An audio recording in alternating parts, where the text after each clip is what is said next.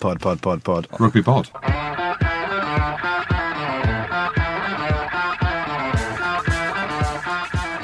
Hello and welcome along to the Rugby Pod. Big Jim and Goody are here again this week, and Beer 52 are on board.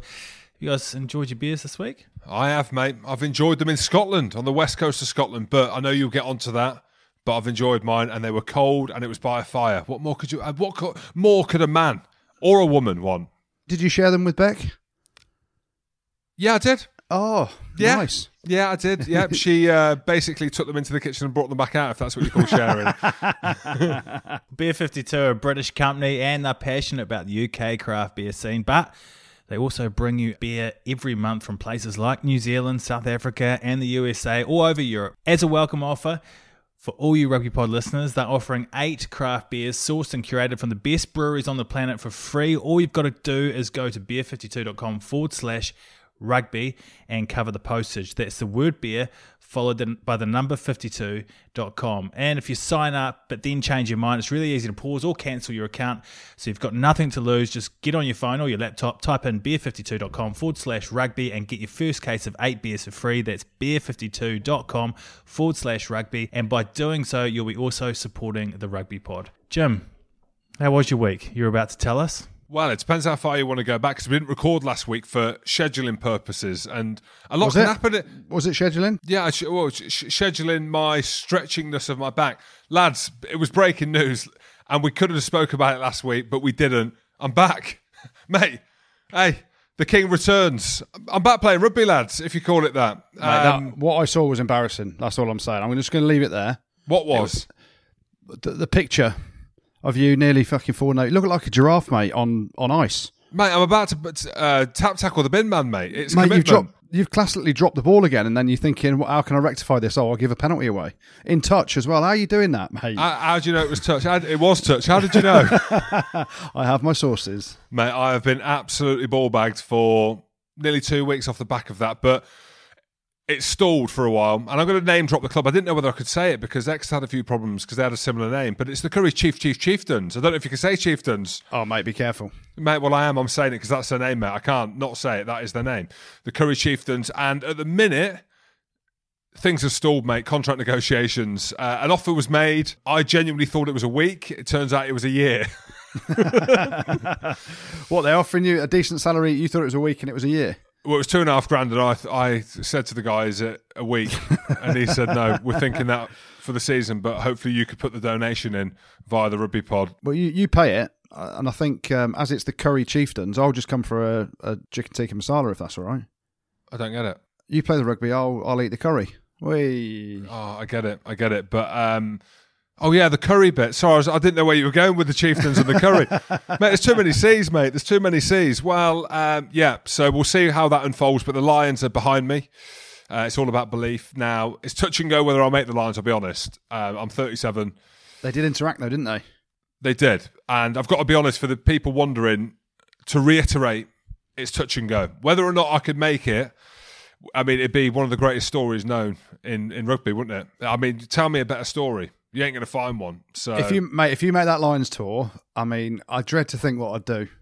I'd go tops off and streak. If you got on the pitch as a Lions player, I'd have to just like go tops off at the ground and streak. It has to be all official though. You have to be properly in the squad. It's not like some joke invitation. But mate, I mean, how sore was your body like the next 2 days? I went trampolining the other day with the twins. Mate, and that's one of the worst things. Mate, my back, my knees, my ankles, they're all in bits still. And I'm just thinking of you playing rugby. Were you on the trampoline? Mate, I bounce pretty high with my belly goes up and down. Boom! And, no doubt. Yeah. But, mate, how sore is your body? Well, that's it, mate. I can't trampoline now because of obviously body's business and all that. So I'm not even doing that. But yeah, I was in pieces. I'll be honest. The ankle, the Achilles. But mate, Goody, you know me. I'm a warrior, mate. I just get on with it. And yeah, don't complain. You just, mate, head down, work hard, don't you? Yeah. So we'll see how that unfolds. But for the masses wondering, yeah, I mean, I'm going to talk about myself in the third person now. Big Jim's back, baby. And Goody, we've been away for 2 weeks. What have you been up to, mate? Just family time, really. Just getting my head down, working hard at my day-to-day job, and then spending a fair bit of time on the golf course. And then when the nanny goes home, that's when I come into my own. Loads of swimming. Are the pools open now? Yeah, mine is at my gymnasium. I haven't been to the gym yet, but I've been to the pool, which is the original reason I joined, right, to go to the gym as well. But yeah, Still peeing in the pool? everyone pees in the pool. I don't care who you are, what you say. At some point, every person, man, woman, boy, girl, you've peed in a swimming pool somewhere. And apparently it's good for you. You know, like you pee on a jellyfish sting. Yeah, I know that. You pee in a swimming pool, it just gets rid of COVID apparently. So, yeah, I've been filling my boots, so to speak. Well, I don't know if we should be endorsing that, but... I tell you who needs peed on then. That Roman Poit, mate. Someone needs to pee on him. Oh, my cough. Mate. It wasn't just one, it was... I have never, genuinely, I'm not that... I am obviously bothered about what's going on, and I do take it seriously, but I try not think about it too much and read the news and be bothered about it in that way. So I'm not one of these that jumps on and being like, oh, you know, he's coughing, he's got COVID. I'm watching it thinking, oh my God, is this for real? I'm like thinking about, is this for real? Is he coughing? Because obviously what they've done on BT Sport, well, not obviously what they've done, they always do it, but there's normally a crowd, right? So you hear the crowd and then you hear a little bit of the refs' interaction, which is great. Like, we absolutely love it. But I'm thinking, you know, I'm texting Benny. I'm like, mate, get the ref mic turned down. Get it turned down, because this guy, Roman Poit, is coughing non-stop in the game that he refereed between Clermont and Racing. It was beyond me how he stayed on the pitch. Not that he's got coronavirus or anything like that. I'm sure he's been tested. But just out a matter of courtesy. What's going on? Yeah. Well, I text Anthony Claassen after the game, mainly to berate him about his left foot kick from the in-goal area that was absolutely shocking. But I also said, mate, get yourself straight down to be tested for COVID, because he's just... no. He's not even covering his mouth. He's not even covering his mouth. No, mate. It was mental, and I don't want to stereotype, but I'm going to say it. Mate, it's so French. So French. Genuinely. I'm flabbergasted. It's almost like... Blasé about it. Yeah, surely there'd be a thing in you thinking, I've got to stop coughing here, or I've got to kind of say something to the touch judges, or kind of make reference to the fact that I'm coughing so everyone knows that I know that I'm coughing. Or do the thing where you cough into your elbow crease. No. It was brutal at times. It really was, to watch it unfold. What do you think, Goody? Should they have brought him off or not? I think they should have brought him off straight away or at half-time. It's one of them, like, you have to stop and at least... You hear your kid coughing, what do you say? Do you want some water, right? Beck, sort them out. Okay, yeah. Well, in my house, I'm like, do you want a glass of water? If I'm having a coughing fit, first thing I think of, I better get some water down me, try and soothe my throat, and then a throat sweet or whatever. Roman Poit, no. That's actually what it sounded. Genuinely, that was like, that's what it sounded like. But this is my point. Not the fact that we think or he has or he hasn't got COVID. Obviously, the Castro game got called off against Leicester, but it's just more the absolute principle of it. It's just the rightful thing to do, the respectful thing, the grown-up thing to do would be like, mate, I can't stop coughing. I need to come off, like, because of the times that we live in. China. Just say that. Just say, I'm coming off. Roman, why you come off? China. Just say it. And it's mental. the fact that one of the big things, it's the fact that he never covered his mouth once, did he? I didn't see it once. And it was uncontrollable. They were the things. Anyway, hey, bigger and better things happened this weekend. That's all I know. They did. Well, we'll get to that shortly, but before that, Manscaped are supporting us again this week, and they've just launched in the UK, so check them out if you haven't done already. They're the very best in men's below-the-waist grooming, so they couldn't be really a better fit for us. They're offering precision-engineered tools for your family jewels. Have you guys tried it out yet? Mate, I have. Good, you tell them, mate. You tell him how good it is. You tell him. I've shown you. I've sent you. Well, he has sent me a picture, Joe. This is the worrying thing. For all our listeners out there, he sent me a post-Manscaped picture the other day of what can only be described as two of the smoothest... Blood vessels. No, just say sorry. Blood vessels. Just say blood vessels. I was going to say two of the smoothest Veins. testicles I've seen, but it was veiny. It was veiny. Mate. But yeah. Mate, it's got an LED light that lights up grooming areas for closer and more precise trimming. And after seeing the picture of Jim's post-Manscaped trim, that is a decent bit of kit, isn't it, Jim? Mate, I've never seen the veins. I've never asked to. I didn't know you could. I didn't know there were that many. Mate, unbelievable. I'll be honest, they're smart in what they do because once you go once, you got to keep going, mate. That is smart marketing, in my opinion, mate. Ridiculous. Just head to manscaped.com and you get 20% off and free shipping with the code RugbyPod. That's 20% off with free shipping at manscaped.com and using the code RugbyPod. Your balls will thank you. Well, it came about 6 months later than expected, but European quarterfinal weekend didn't disappoint, did it, lads? It certainly didn't. How good. And I actually specifically enjoyed the French games that were, you could see fans. It looked semi-normal, didn't it? We got fans in the stadium. I think there was 5,000 at each one, and it looked great. There was a bit of actually regular crowd noise as opposed to what they're playing through the TV at the minute, which they have to. But we'll get to it. The big one, ultimately. They're all big ones, but the biggest of big ones. Leinster's record's gone. And Jim, you called it on here a few weeks ago, didn't you? What did I say? Well, you said that Leinster would go unbeaten all season. So you backed Leinster to beat Saracens. And no, as Roman Poit says. It didn't happen. Saracens came to town and did a job, didn't they? I love how you couldn't bring yourself at the beginning of that sentence to say Saracens have gone over there and done a job. Your line was Leinster's undefeated record is gone. That's what you said. Mate, you could have given it more than that. Mate, undefeated, 20 games undefeated. It's actually 25, Jim. 20. Well, there you go. I thought it was 20. It's 25. And you know what? I've worked it out. While I was over, and it's one of these light bulb moments. I'm over on the west coast of Scotland for the last few days. I'm swimming in open water. I'm a wild man.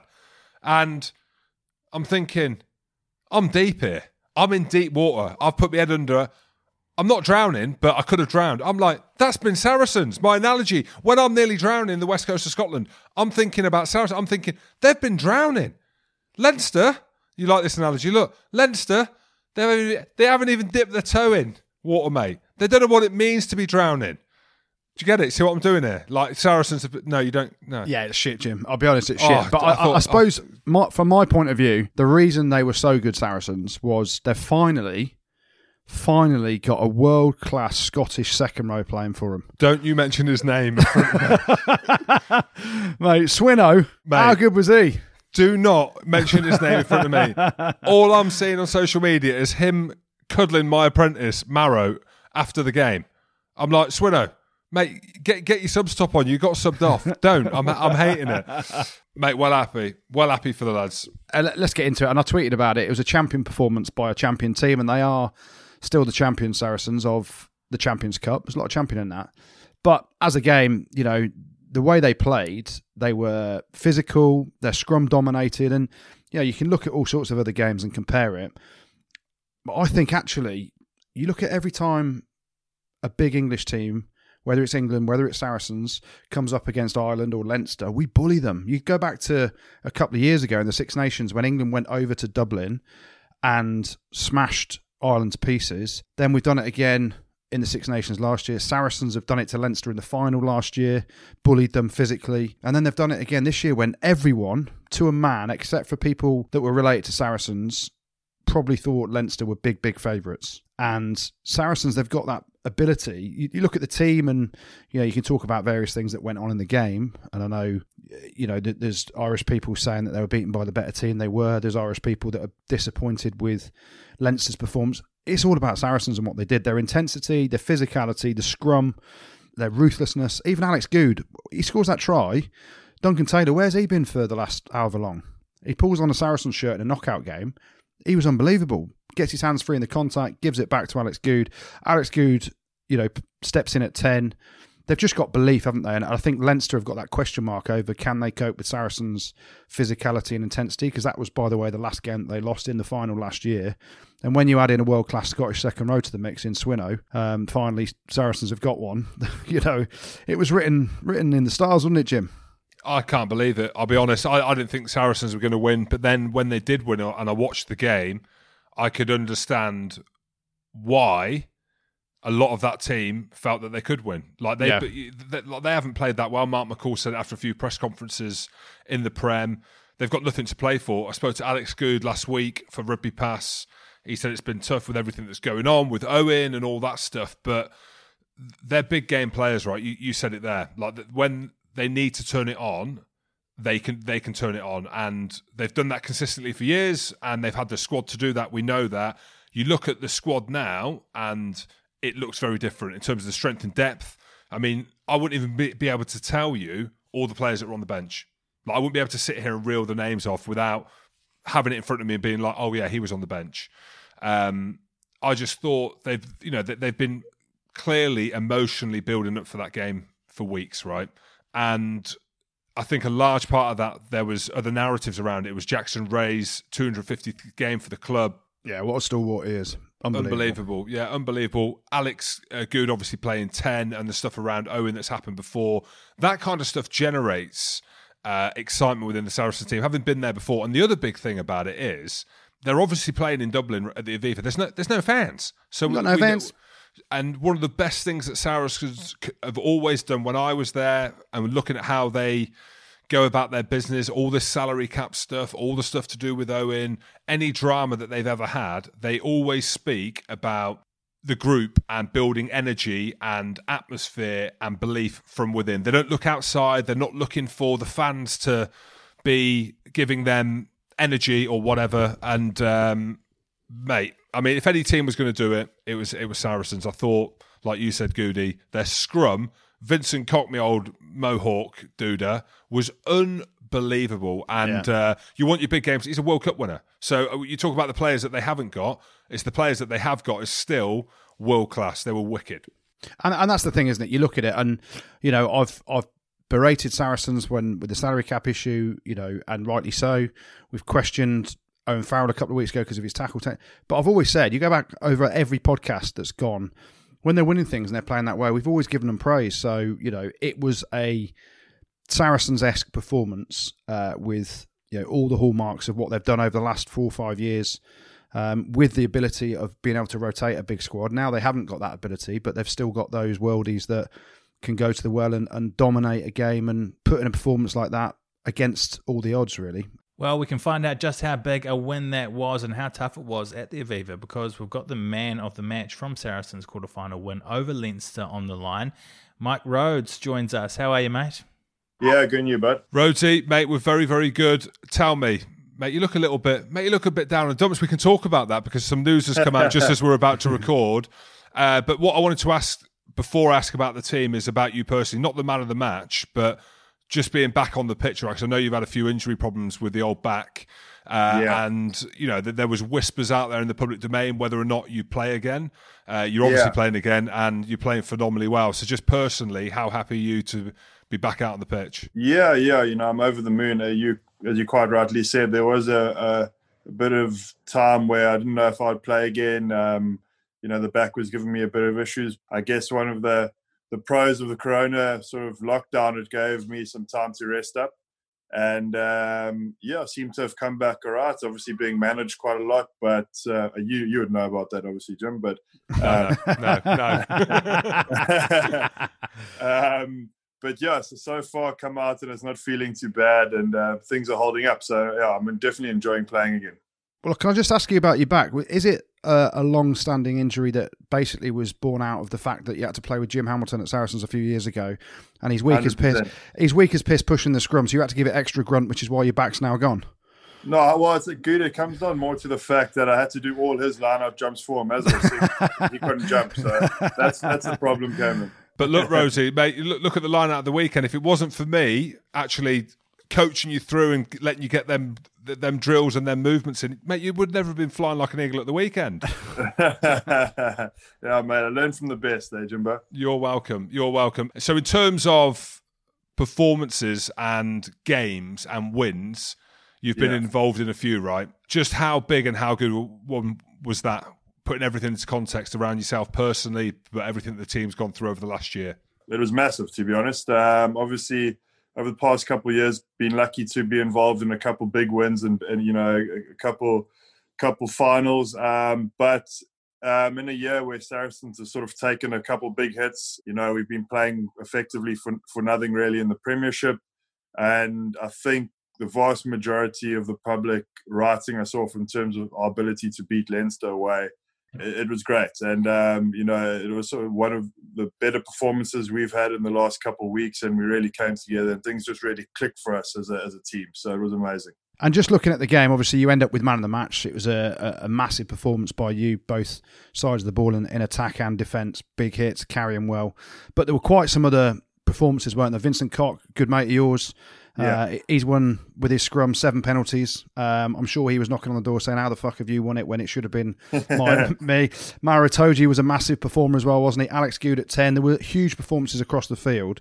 Do you get a bit of stick in the change room for getting the man of the match award when there could have been so many others? Yeah, 100%. There's nothing like your mates to actually try hammer you for getting a good achievement. So, Mako Vunipola definitely gave it to me the most, even though he was walking around the field for most of the time. But, as you rightly said, a lot of lads really played outstandingly well. And you've mentioned a couple there. So I think it could have gone to a couple of lads. And, for once it sort of swung my way. So I wasn't complaining when I heard my name called out. And then, Rosie, give us a bit of insight into the build-up for the week. We obviously all know it was huge news around Owen's ban. I spoke to Goody last week, actually, for a feature that I did with Rugby Pass. But you mentioned people writing you off, right?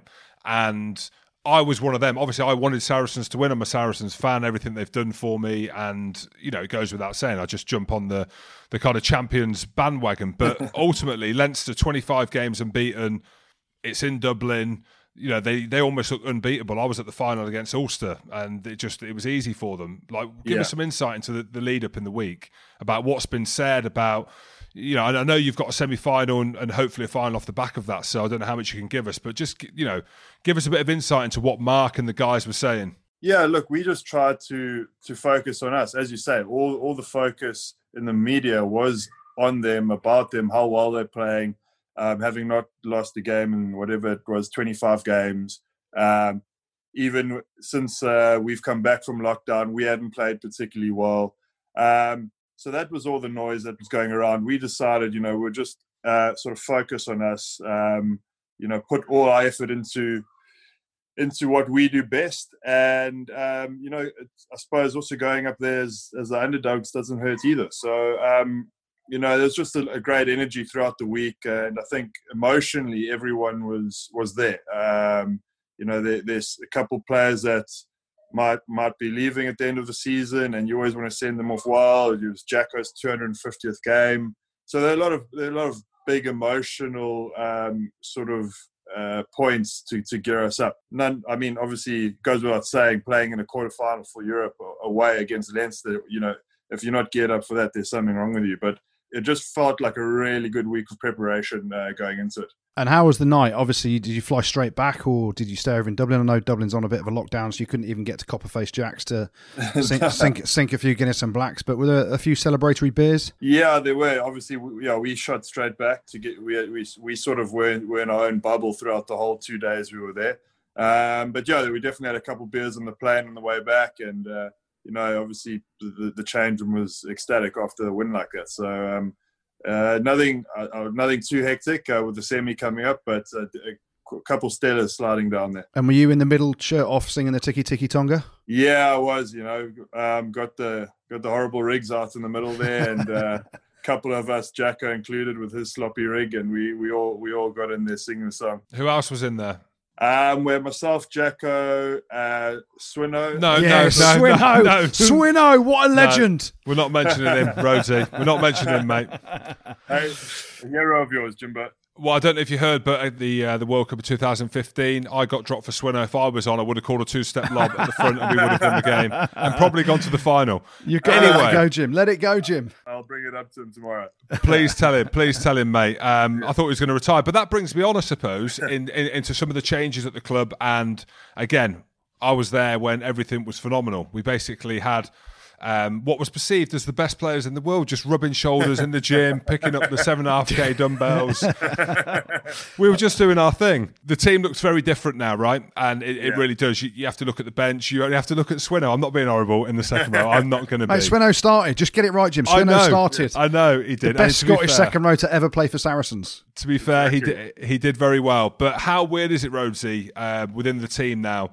And how much has that kind of brotherhood had to kind of pull together in terms of everything that's happened, because it isn't just COVID, it isn't just the Owen incident that happened obviously the other week, the glaringly obvious one, and we are going back a while now around the salary cap stuff, but it's also the loss of players. You know, Lazowski, Ben Earls carving up in Bristol, you know, big Wills over in La Rochelle.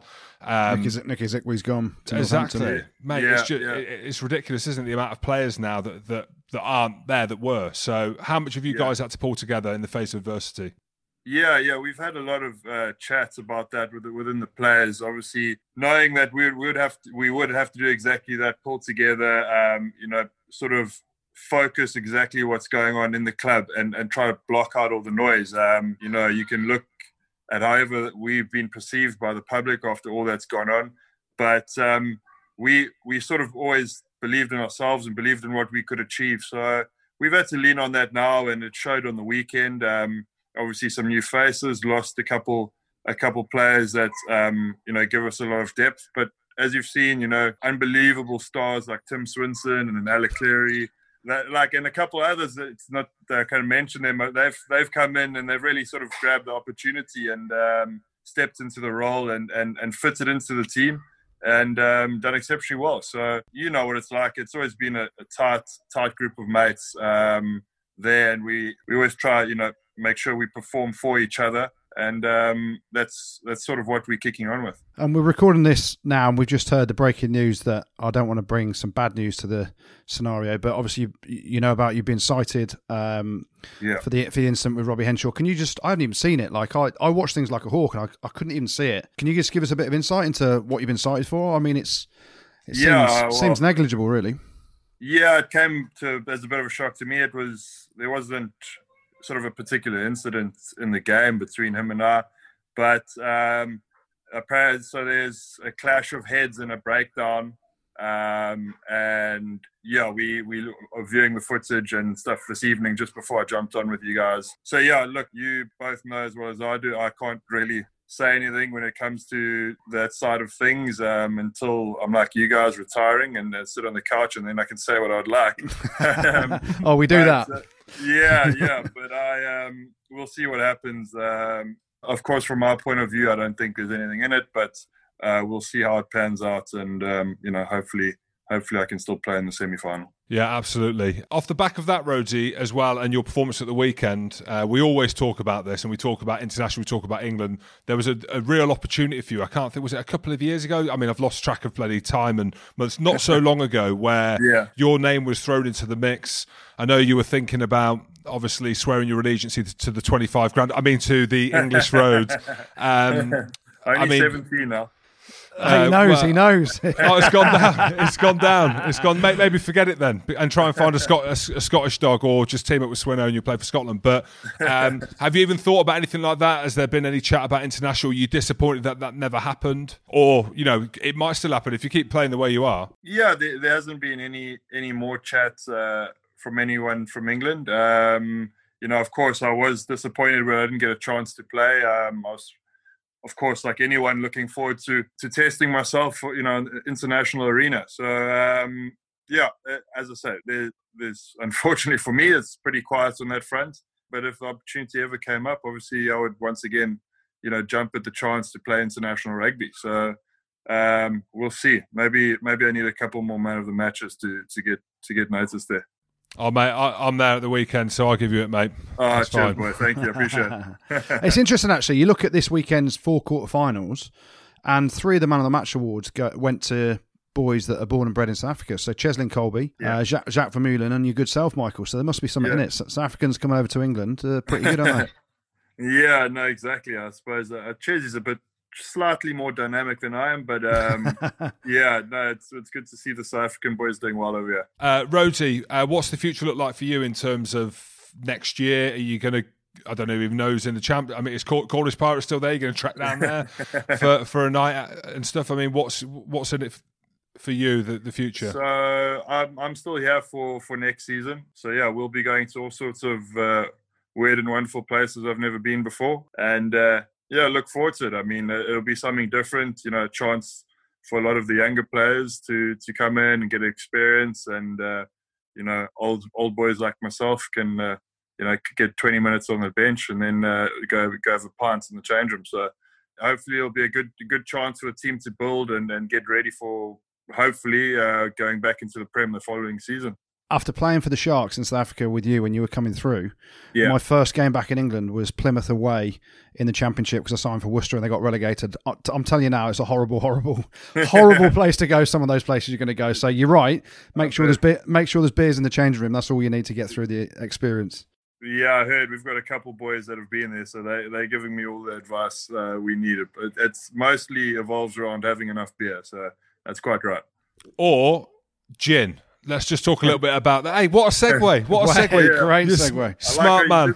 Smart, Rosie. Just give us a bit of insight into that. I know there's a bit of momentum building around this business that you're building away from rugby. Yeah, well, obviously, Jim, we started a gin company going on 2 years ago called Fines Master Gin. Yeah, things have been going well. Of course, like everyone else, COVID had quite an effect on it. All the pubs and whatnot getting shut down. Not too many people out drinking, but we've managed to weather the storm a bit and starting to get going again. So it was myself and a friend of mine from back in South Africa that used to play for your old team, Leicester, Pat Cilliers.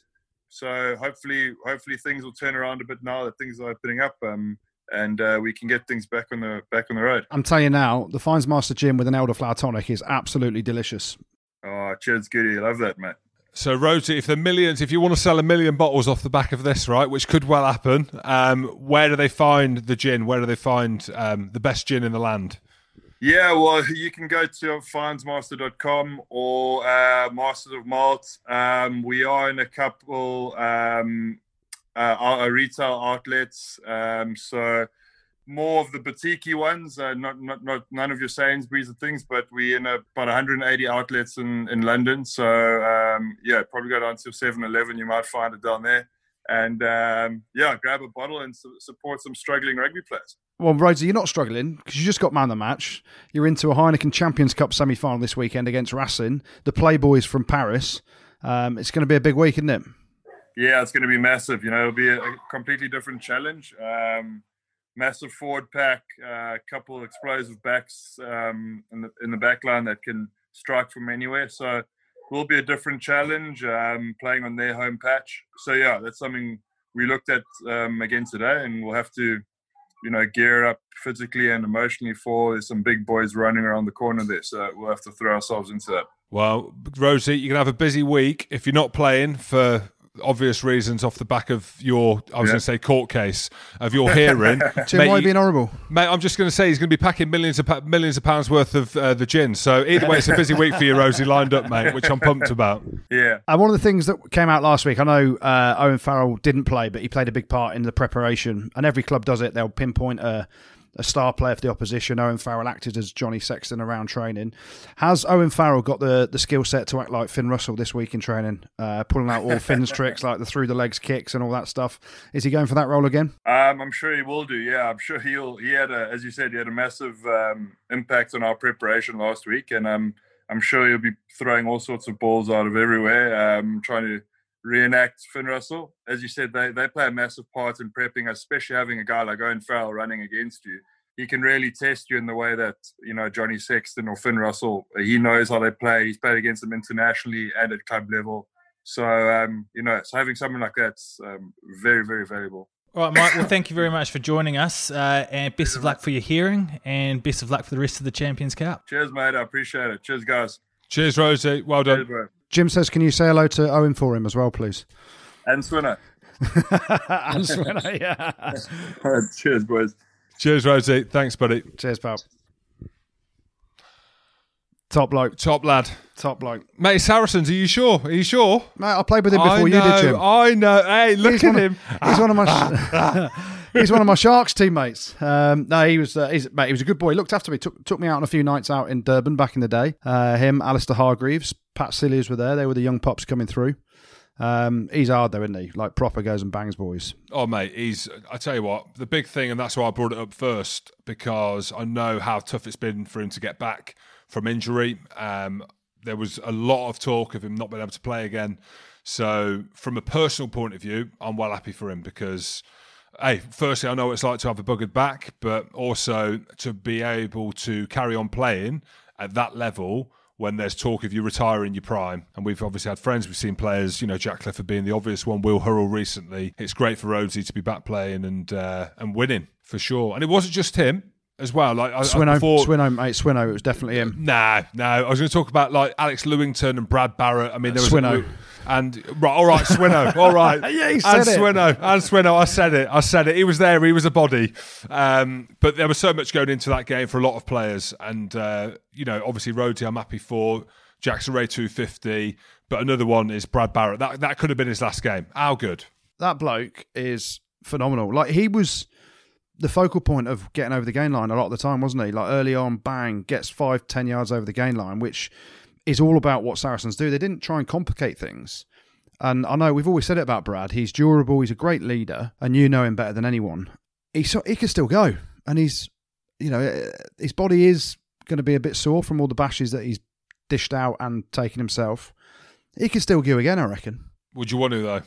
How long do you want to keep going for like that? I don't know. Well, you're a long time retired. You are a long time retired, aren't you? You are, mate. As we know, but there is that effect of being able to retire on your own terms when you can still run around, or go in a bit too far and you're absolutely fucked. Or you can just come back for the chief turns. But mate, Saracens, you think of everything that they've been through. Like, Leinster, it's been, I would say, all the games that I've seen Leinster play, bar one against Munster at the start of the restart of the season, they're the only team that have made it slightly uncomfortable for Leinster, who probably didn't need to get out of third or fourth gear. Yeah. But hey, we are Saracens and we're going to win it, mate. We're going to win it. I thought you were #always Edinburgh. No, mate, they got beat by Borpoo at the weekend. There's no chance. No, but let's talk about Leinster then, because it's true. They've gone through and blitzed the Pro 14 this year, and we have this yearly debate, don't we? When it comes to knockout stages, what's the best league? Is it the Gallagher Premiership? Is it the Guinness Pro 14? Is it the top 14 in France? They're all different leagues for different reasons, right? But Leinster, and you said it yourself, have they really been tested throughout the year? You get to a quarter-final knockout game, and here come Saracens, the big boys, the power game. When you haven't been tested that physically, I don't think, by a big team, then you come to a knockout game with all the pressure on.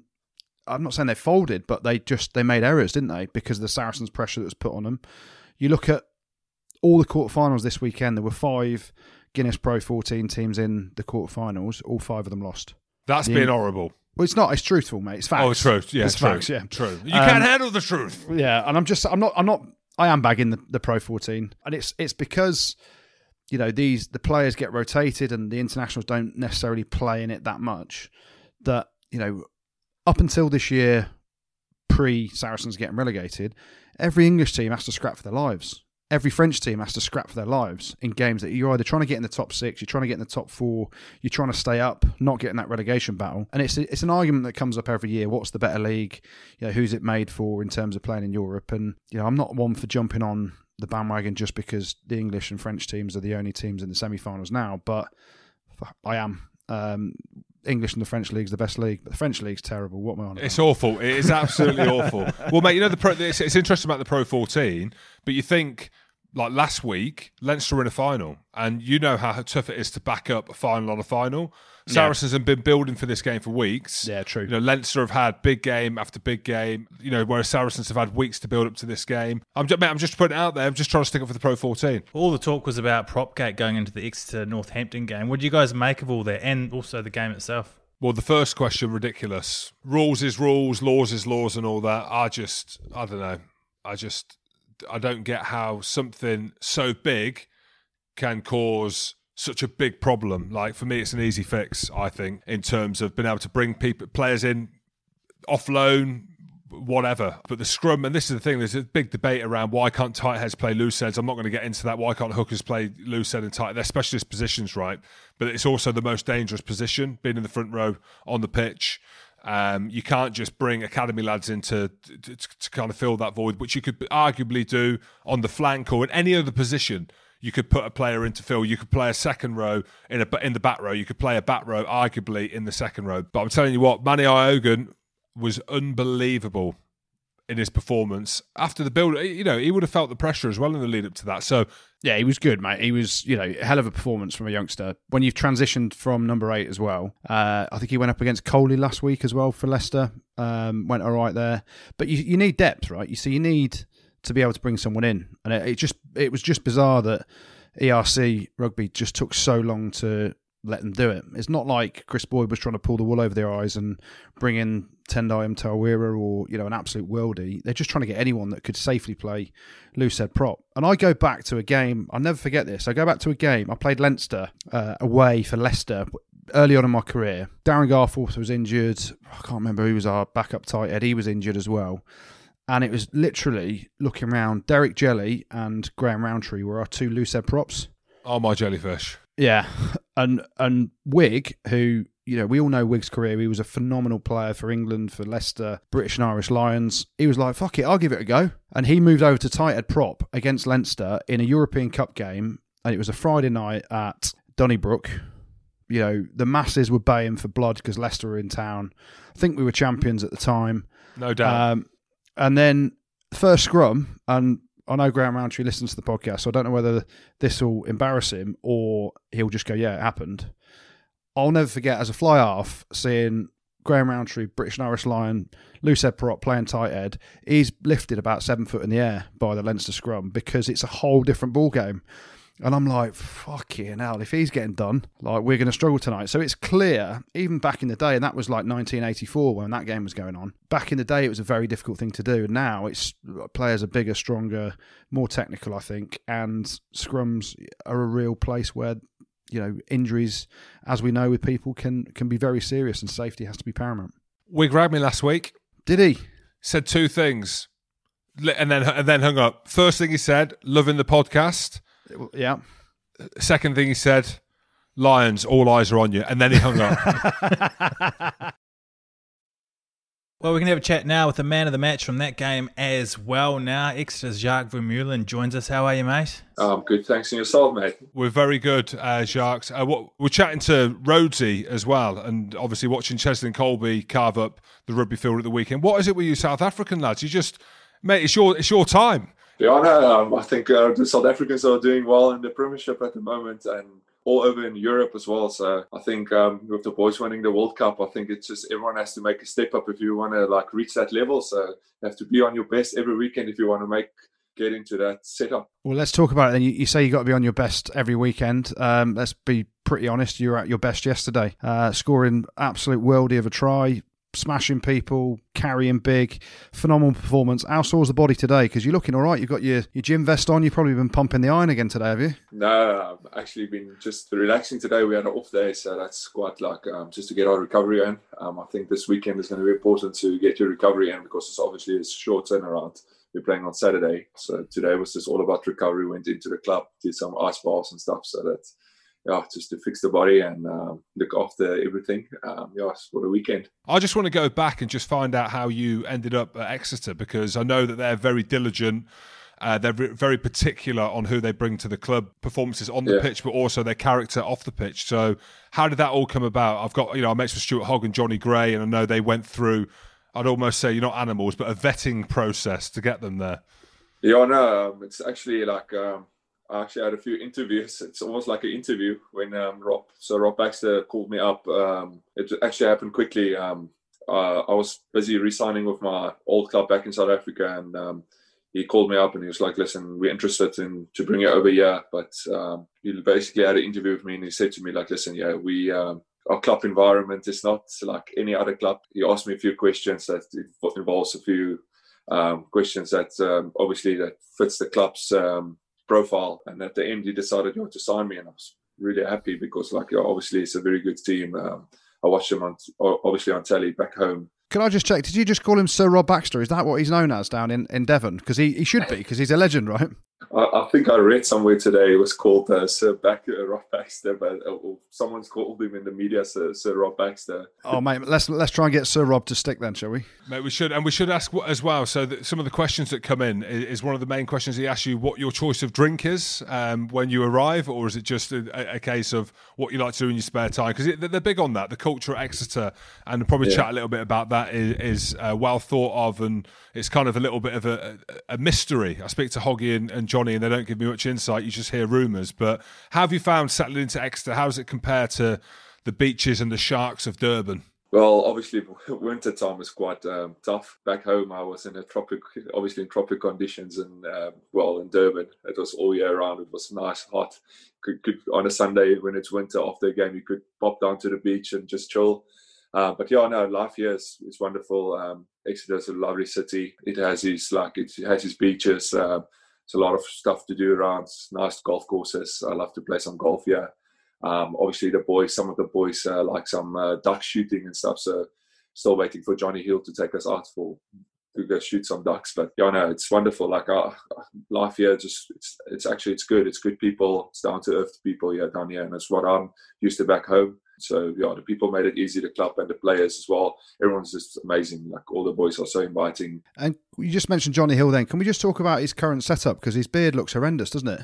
Has he been getting some stick about that at the club or what? Hell of a player, hell of a reach for the try yesterday, but his beard looks horrors.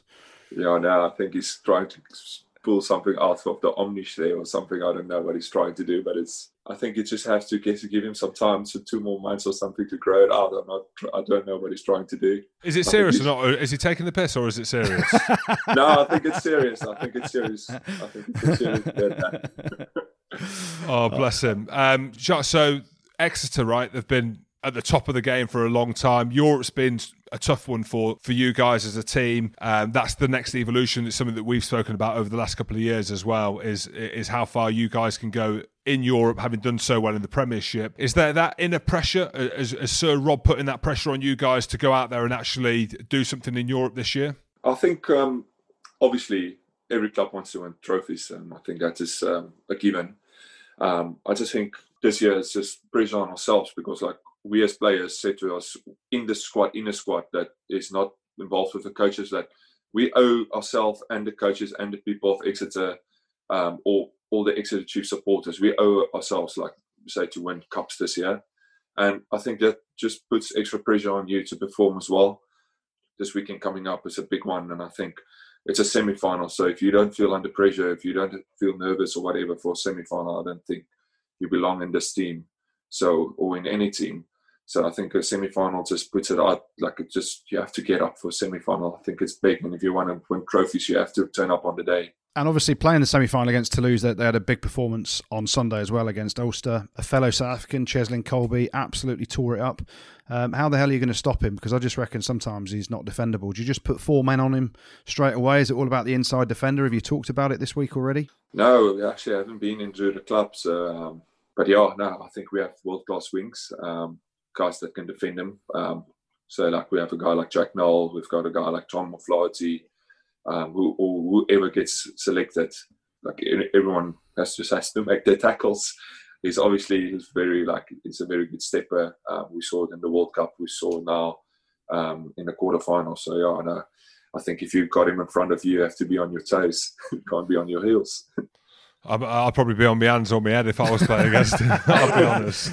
I mean, he's one of my favourite players. But one of the other things as well, and quite interested to chat to you about this, especially with the way that you guys play at Exeter and have done for a long time, but against the bigger teams, like obviously Toulouse at the weekend, but your Racines and Clermont, who probably play a similar style in terms of quite set-piece dominant, the pick-and-go game that guys like to do.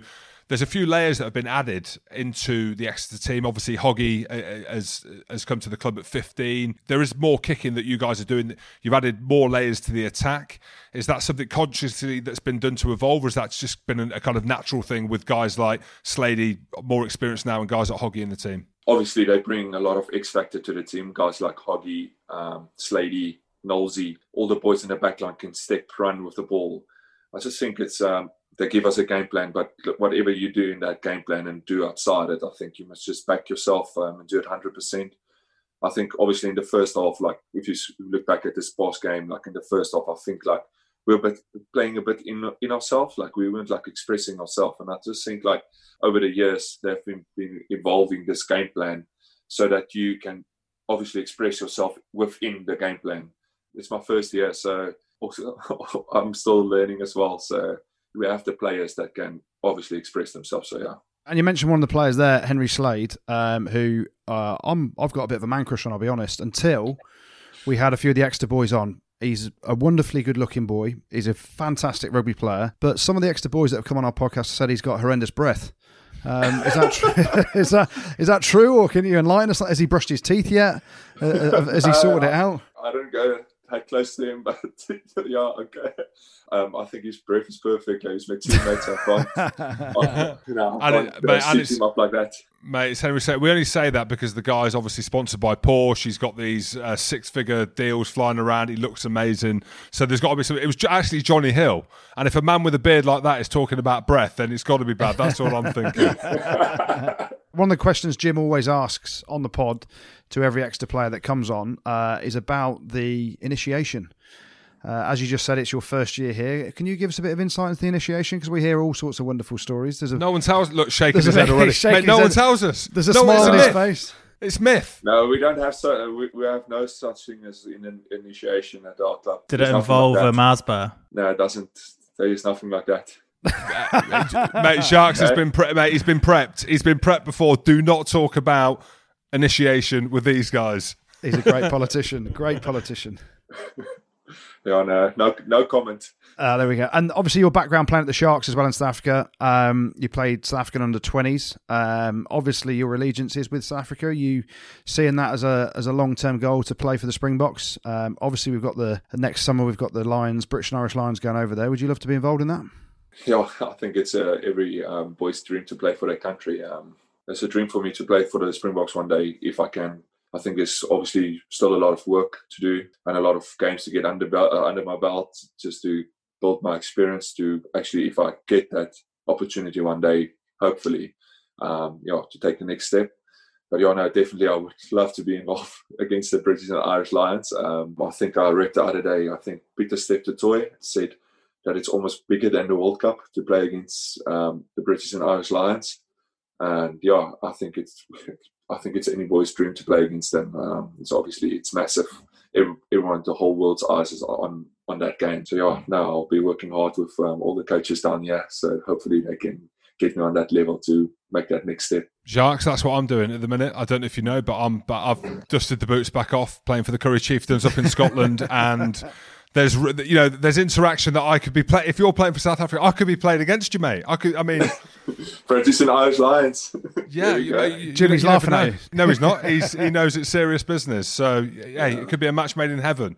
I'm not too sure that I'd tackle you. I probably have more chance of tackling Cheslin Colby, I'll be honest. But nonetheless, I could be there. Yeah, if Victor Matfield could do it, you could do it. Oh, geez, he's not in that level. He's not on the same. Mate, Jacques knows, mate. He knows. He knows. Just quickly, Jacques, before you go, who's your club in Durban? I asked that because I played in Durban for a season when I was younger for DHSL boys. You fucking beauties! You get based at a rugby club. So yeah, I was at Amanzimtoti, but I never got to play for the rugby club. Obviously, I was at the Sharks, but luckily I had no injuries in my 3 years there that I had to go play some club rugby. Hey, Jim, that's the difference, right? Me and Jacques just played Super Rugby, yeah? You just played the club stuff. So, proper athletes, proper players. And Jim, yourself, you were a youngster. You were a lighty trying to make it, weren't you, Jim? Stars align, mate. Stars align. Jim versus Jacques, mate, this time next year. Is it this time next year? Yeah, it could be, yeah. All right, Jacques. Well, thank you very much for coming on the show, mate. Best of luck winning that silverware that you guys are chasing with Exeter. And, of course, hopefully we'll see you up against the Lions maybe next year. Cheers, guys. Thank you so much for the opportunity. Cheers. Thanks, Jacques. Thanks for coming on, buddy. Cheers, boys. Good bloke. Good bloke. Good bloke. Mate, forget the bloke. Tell the player that. Goodness me. He's hard as well, isn't he? I'll tell you what. I'm easily converted, right? And I also like to piggyback the camels. Nay. And with our guests, that guy is a monster, mate. Yeah. In all the good senses that I mean when I say that.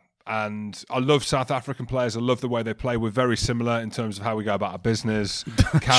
just all out aggression, mate. You're laughing, mate. It's just all out aggression. He's just compared you, mate. He's just compared you to Victor Matfield.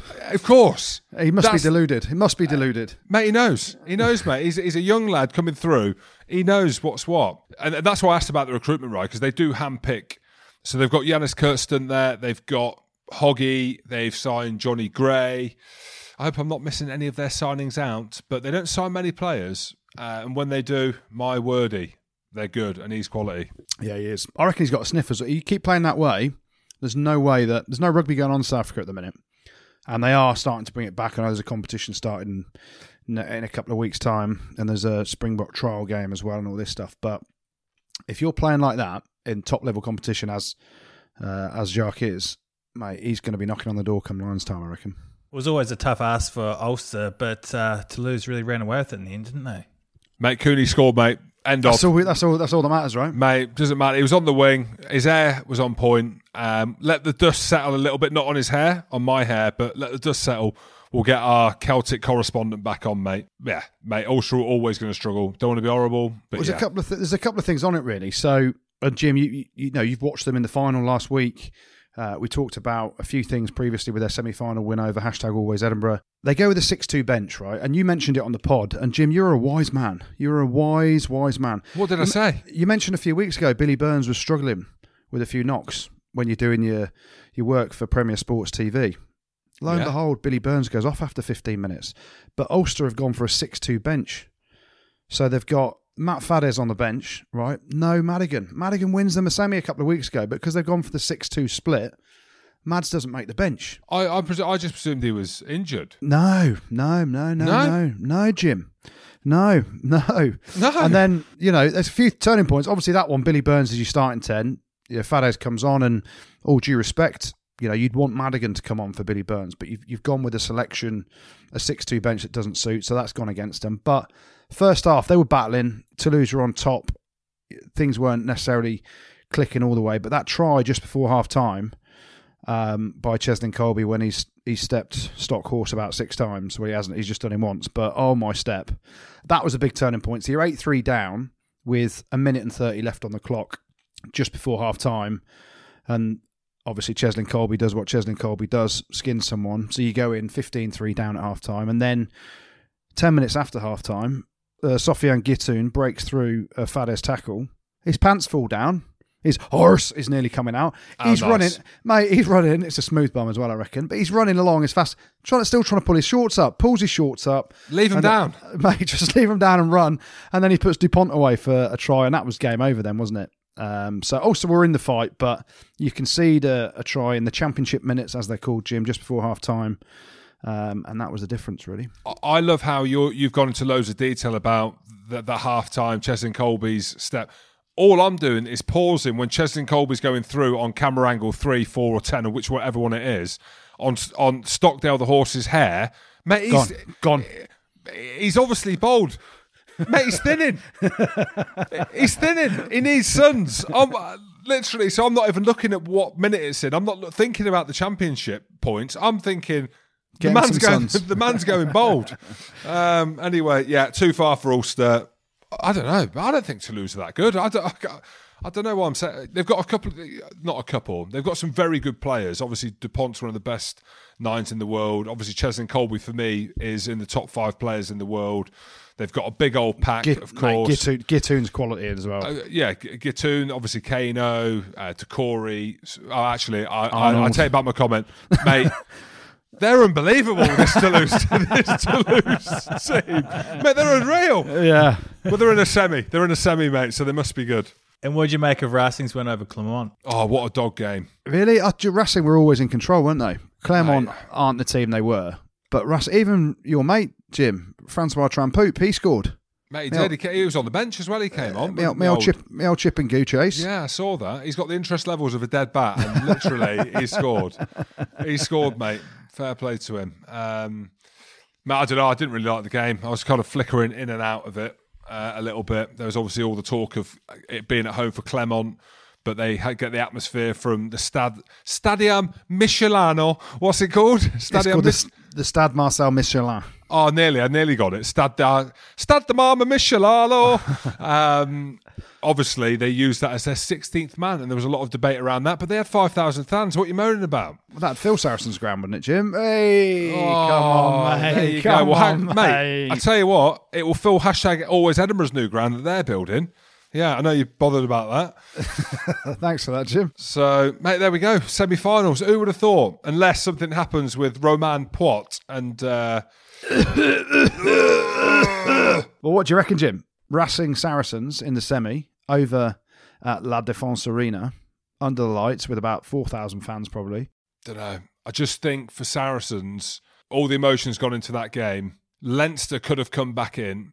The big turning point or the big thing out of that Leinster game was the scrum, in my opinion. That's why Sarries won that game, because they absolutely horsed them in the scrum. I just think Racing... I don't know. Can I say it? You just did. You just did, I? mate, yeah. Did I? You said Racing. You said Racing and Camel shat. Camel didn't shout, Oh, but my Camel neck. shat. Oh, my neck. Oh, my neck. Yeah, I just think Racing, because it's there, because Finn Russell's playing so well, because of the size of their pack. Oh, I don't know. I want to say Saracens. I really do. I didn't think they beat Leinster. I think Racing... Why being horrible? I'm being diplomatic here. I see what you're trying to do. Because you backed Leinster to beat Saracens and then Saracens won, you're doing the same again. You're going to back Racing and hope that Saracens win. I'm Sarries. Mate, I'm Sarries, hashtag always. I don't even know what the tagline is. We are Sarries. What is it? I forgot. It's 2 houses on the M1 near Luton, isn't it? With 1 bedroom each, which equals 2. 2 plus 1 is 21 seconds. All right, mate. It's an interesting one, though, isn't it? For Finn Russell, right? And we know he's a magician. We know, like, in a loose game, he can absolutely carve up. Saracens aren't going to give him any space at all, are they? And that's the thing. Saracens shut him down and shut his magic down. Have Racing got somewhere else to go? The big pressure, and I genuinely believe this, big pressure on Finn Russell. If Finn Russell comes through this test with flying colours and can play against a press defence, can play against a physically dominant Saracens team, and I know where you're going with this. He's going to be the Lions 10. That's all I'm saying. There you go. Well, you've put a lot of pressure on him by making that statement. If Finn Russell plays well, it's going to be Lions. So I've got to bring him back down to earth. How shit's his rig? Oh my word, mate! I'll be happy with a rig like that. I bet you would, mate. How can you be a pear but be that skinny? That's I'm looking. I'm like, how have you got that shape on you, mate? I'm bringing him down on purpose, Finn. If you're listening, I know you are. He's in his Lambo right now. He ain't bothered, mate. He's literally down the Champs-Élysées. Let's say he's got a cigarette in his hand. Mate, he's on the Champs-Élysées and he's wearing a vest, and he don't give. He's got his slippers on. He's probably got his pair of Crocs. He don't give a shit, mate. In his Lambo as well, or not? 100%. But I know it means a lot to him as well. I know he's obviously comes across as a bit of a maverick, a bit of a joker, doesn't really think too much about what other people think, but I know that this year is hugely important to him. So I think you're right, Goody. Matt, hey, we're agreeing. Look at us. Exeter Toulouse, how do you guys see that panning out? Mate, that's why I said with Sharks, it's interesting because Exeter rely on the size of their pack, their forward play, their collisions, the physicality. But I'm going to say Exeter because I think that I think they can match Toulouse, but I just think the game plan that they've got and the players that Jacques mentions with Noley and Hoggy and Slady D being fit and playing well gives them that point of difference. But the issue you've got with Toulouse is, mate, you've got Cheslin Colby, so he can score from anywhere. I think the big thing with Toulouse are the offloading game they play. They don't play with much structure, and I've been coached by Ugo Moller when I was at Brive. They get given a lot of space. Cheslin Colby sometimes gets given space. You look at the weekend, he got given space at times, and you give a man like that space and he's devastating. And some of the other players, Gitoon up the middle was given space, was given opportunities to break tackles. Exeter just don't give that to teams. Toulouse are going to have to work very hard to create opportunities. Exeter are a brilliant side at nullifying opposition with their possession game that they go for as well. They've got a solid kicking game. You know, Dupont and players like that have got the X factor, but I just don't think that Exeter will switch off and allow them the opportunities that they are given in other areas, which may frustrate Toulouse. And then hopefully, obviously I'm an Exeter fan as well now, I want Exeter to be in the final. It's their maiden semi-final.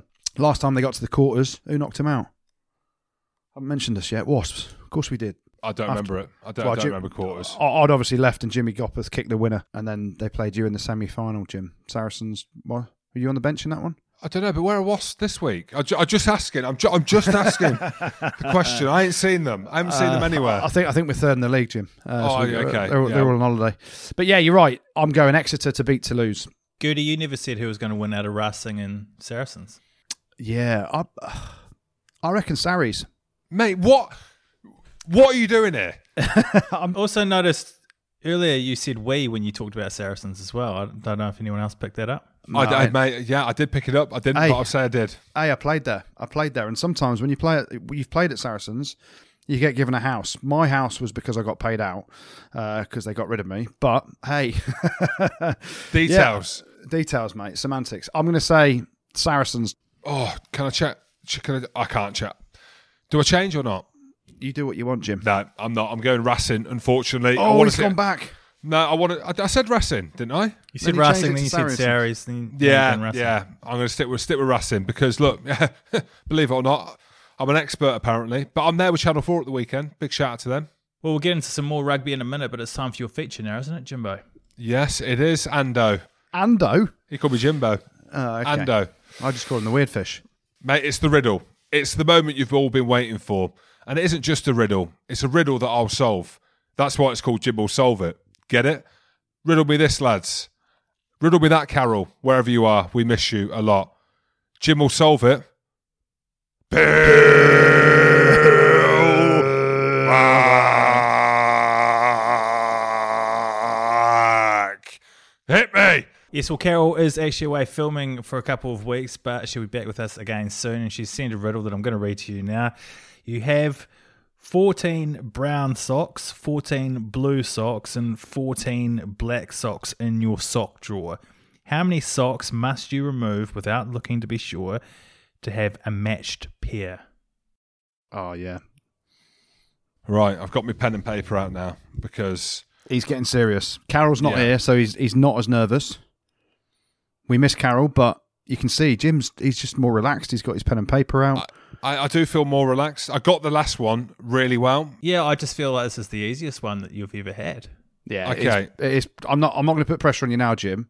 This is easy. Right, I'm going to read it back out. So you got 14 brown socks. So I've got 14 brown socks. Let's just say it's me. So 14 brown socks. Yeah. Well, it could be you, but let's just say it's me. 14 blue socks. Can you put your socks on for yourself, or does the missus have to do it? It depends, mate. After rugby training, literally, I've had to put the clogs on that I got off Jason Orange. No socks, mate, because they look quite cool with socks. Genuinely, the toes as well, and the back. I was trying to hook the socks on. I was trying to hook them over my toe. I couldn't do it, pal. You got hanging toenails as well, haven't you? Oh, mate, they're hanging. And they wanted to pay me $2,500 a year. Mate, no wonder I'm going for $2,500 a week. So 14 blue socks and 14 black socks. Right. Yeah. Hang on. How many socks have you got in total, Jim? Hang on. So I'm just counting these up now. So 10 add 10 is 30. 4 add is 8.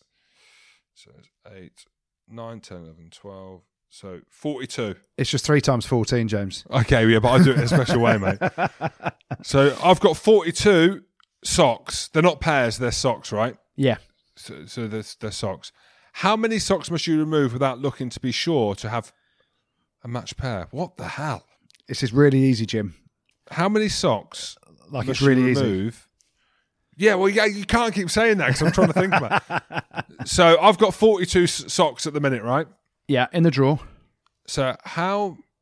Have you got anything under the... Is there anything under the socks? Because you know in your sock drawer, people hide things underneath.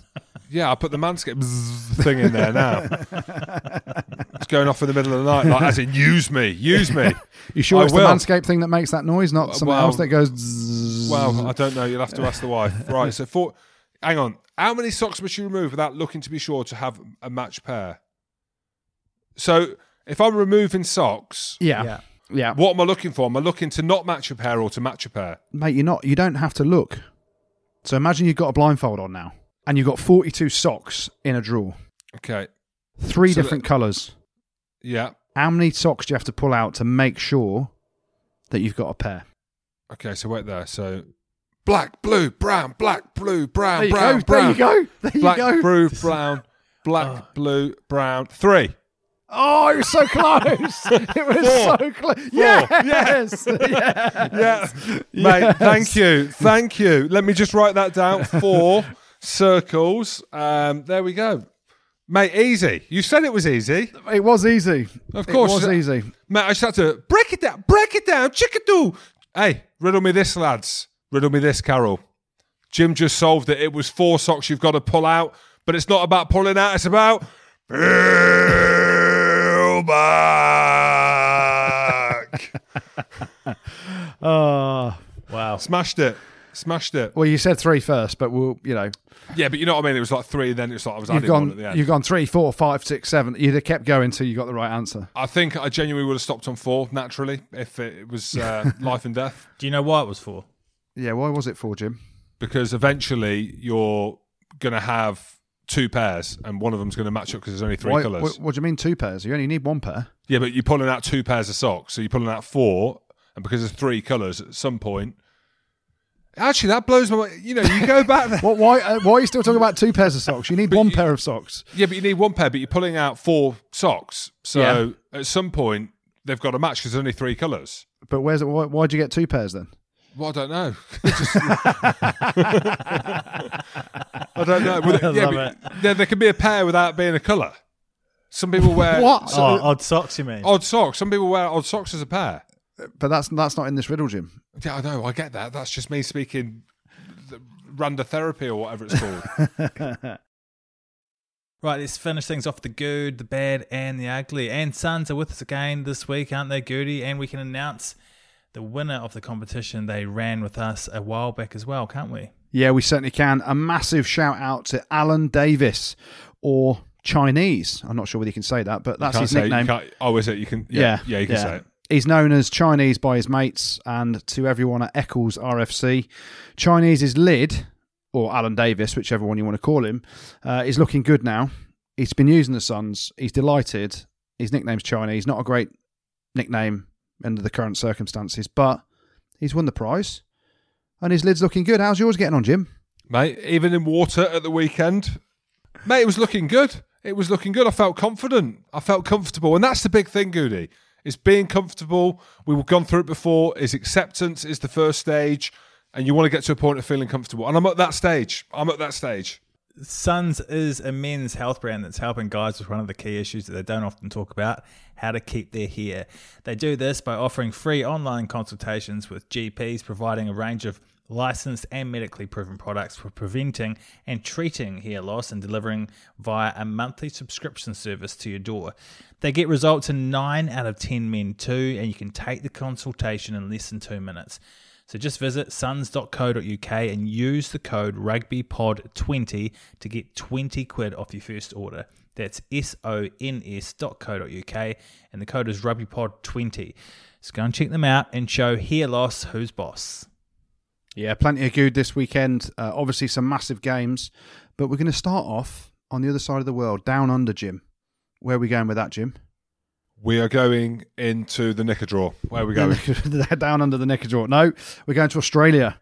And it was the climax. You talk about the knicker draw, Jim, but it was the climax of Super Rugby AU, Super Rugby Australia, Jim. Yeah, I know. And the Brumbies, they're getting a mention in the good this week because they beat the Reds 28-23. They were buzzing. They were buzzing. Outstanding performance by the Brumbies, 28-23. Doesn't do it justice because they were comfy throughout for me. So a tip of the slipper to them. What else was good? Let's go over to France, shall we, Jim? It's not often we put French people in the good, but we are going to. And we're going to start off in Toulouse because they didn't lose Toulouse, and they dispatched Ulster, but mainly down to a few players. And we're going to start off with Sofiane Guitoun. He ran with his pants down. Who can run with their pants down? French. Mate. So French runs with his pants down, pulls them up as he's running to put Dupont in for a try just after half-time. Cheslin Colby, ridiculous as ever. Silly feet, scores a worldie. What else was good? Racing winning comfortably away at Clermont. For me, they're always in control. And even Jim's mate, Francois Trampoop, he scored a chip and goo chase, Jim. You'd have been proud of that, wouldn't you? Well, I saw it, mate. I didn't feel very proud, but I felt proud for him. Yeah, he's your old Montpellier teammate, and they were good days, weren't they? Yeah, they were great. Yeah. What else was good? Exeter getting to their maiden European Champions Cup semi-final. Some big performances from Henry Slade, from Jack Knoll, but the main man who we spoke to earlier, Jacques Vermeulen, who made 47 metres. He had 5 defenders that he beat and made 15 tackles, couple of tries. Top performance by him. And talking of semis, you like what I've done here, Jim? I know where you're going. He's back. He's back in the Good. He's going to be in the Good every week. Semi Randrandra. Absolutely ridiculous for Bristol. It's like he's got silly wheels. He just jogs and then he cruises past people for fun. Quality player. But Bristol's one of our other favourite teams now, Jim. They romped into the semi-final, completely pulling the Dragons' pants down. It's one of the strongest ever Dragons teams that's been put out on the pitch. Poor Naz. Naz is coaching now. I texted him after. And he's like, what can you say? And he said to me, he texted me, I said, well, what do you do? What can you say? And I said, mate, you need to blame someone. Mate, you need to blame someone. Hey, it's about blame. It's someone else's fault, mate. It's always the assistant forwards coach's fault as well, I reckon. I've not heard back off him, mate. Which is Naz. So yeah, they got a good spanking, 56 points to 17. Their pants were properly pulled down. So an outstanding performance by Bristol's. But the Good this week, hold your breath, people. There's only one place this can go. It's not Wasps because they didn't play this weekend. I won't mention them, but I always have to mention an old club of mine. I always have to mention in the Good, somewhere where I've played, that's given me life. Where deep down the heart really is. I wouldn't say where deep down the heart really is, but is a part of my history. And Saracens, I get in the Good this week. One of my old clubs. I had many a good time there. Did I? I don't remember.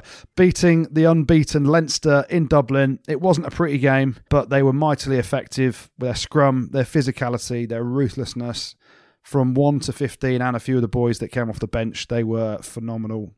A champion performance by a champion team that I paved the way with my shitness years ago for Saracens when they thought, actually, we need to change this club and we need to offer everyone 5 houses and get us through to be European champions. So, Saracens, you get the Good this week. Tell you what, if Swinno's been bought a house, I'm eating these clogs. There ain't a chance. There ain't a chance he's been bought a house.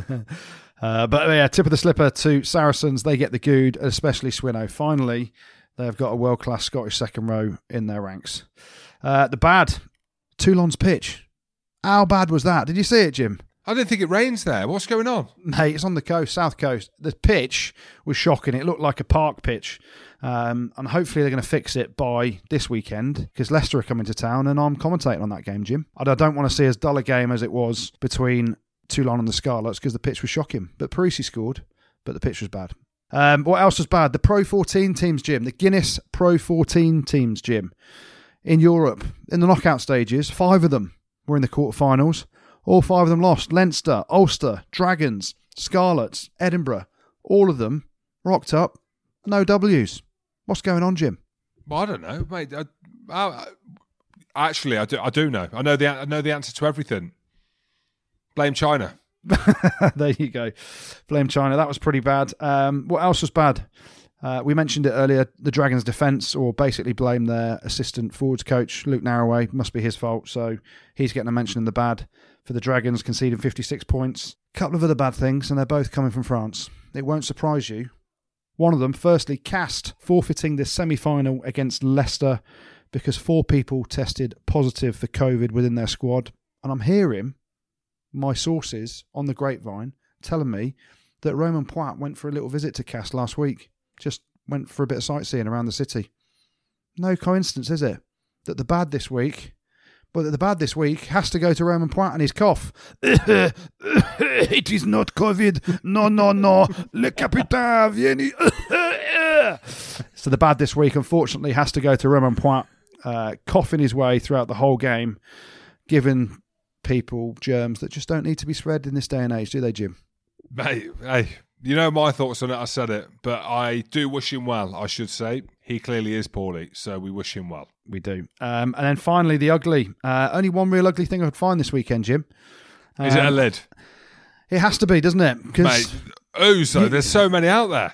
There is a few shocking lids, but the most shocking, the ugliest lid I could find this weekend was on a chap called Angus Blythe for Queensland Reds. He had QLD Reds shaved into his head. It looked like JJ or like a 10-year-old or someone had been set loose with the Manscaped lawnmower all over his head, and he's got QLD Reds shaved into the back of his head. Did you get it, Jim? Why QLD? Quids lads. Close, Queensland. Yeah, I do know, mate. Hey, I missed it. I know my geography. That. I'm a history. My history as well. Yeah, you do. So the ugly this week goes to Angus Blythe and his shocking lid. Thanks, Goody. And Jim, you've got a shout out to finish up with, don't you? It's a big shout out as well. Goody, Corbs as well. Alex Corbisiero. Unfortunately for him, his cancer seems to have come back. It's been all over social media today on Instagram. He's currently on week 5 of 6 of chemotherapy off the back of getting testicular cancer earlier in the year. So he's now got no hair as a result of the chemotherapy. It's quite a harrowing picture that he's posted on Instagram. He's a good mate of mine and Goody's, of the rugby family and all of that. So we wish him well. I know he listens to the podcast. Whether he listens to this one or not, I'm not too sure, but it's a reminder for all the gents out there to keep checking your bits, keep looking out for each other, and all rallying together and wishing Corbs well. Yeah, all the best, Corbs, mate. Hope you keep up the fight. Goody, you got a shout out as well? Yeah, a huge shout out to PC Daryl Mayers, who unfortunately was set alight last Friday whilst on duty as a police officer. It's absolutely disgraceful what happened to him, but luckily they've got the guy who did it, and he's up for GBH now. So a huge shout out to Daryl. He's massively respected and thought of by all the Newquay Hornets RFC players and supporters. He's been a player there for many years, but he's hugely appreciated as a coach from the under-7s all the way up to the senior teams. He's also part of the Cornwall DPP, plays a big part of the rugby club. He's loved by everyone, so everyone knows the respect I've got for our police. So a big shout out to PC Daryl Mayers, his friends, his family. Hopefully you'll be recovered soon enough and you'll be able to get back out with the Newquay Hornets boys and do some coaching as well. Absolutely, Goody. Cheers, Goody. Thanks, Jim. Thanks, Producer Tim, and thank you very much for listening as well. Don't forget to hit subscribe on whatever platform you get your podcasts on, and check us out on YouTube as well. Rugby Pod. Pod.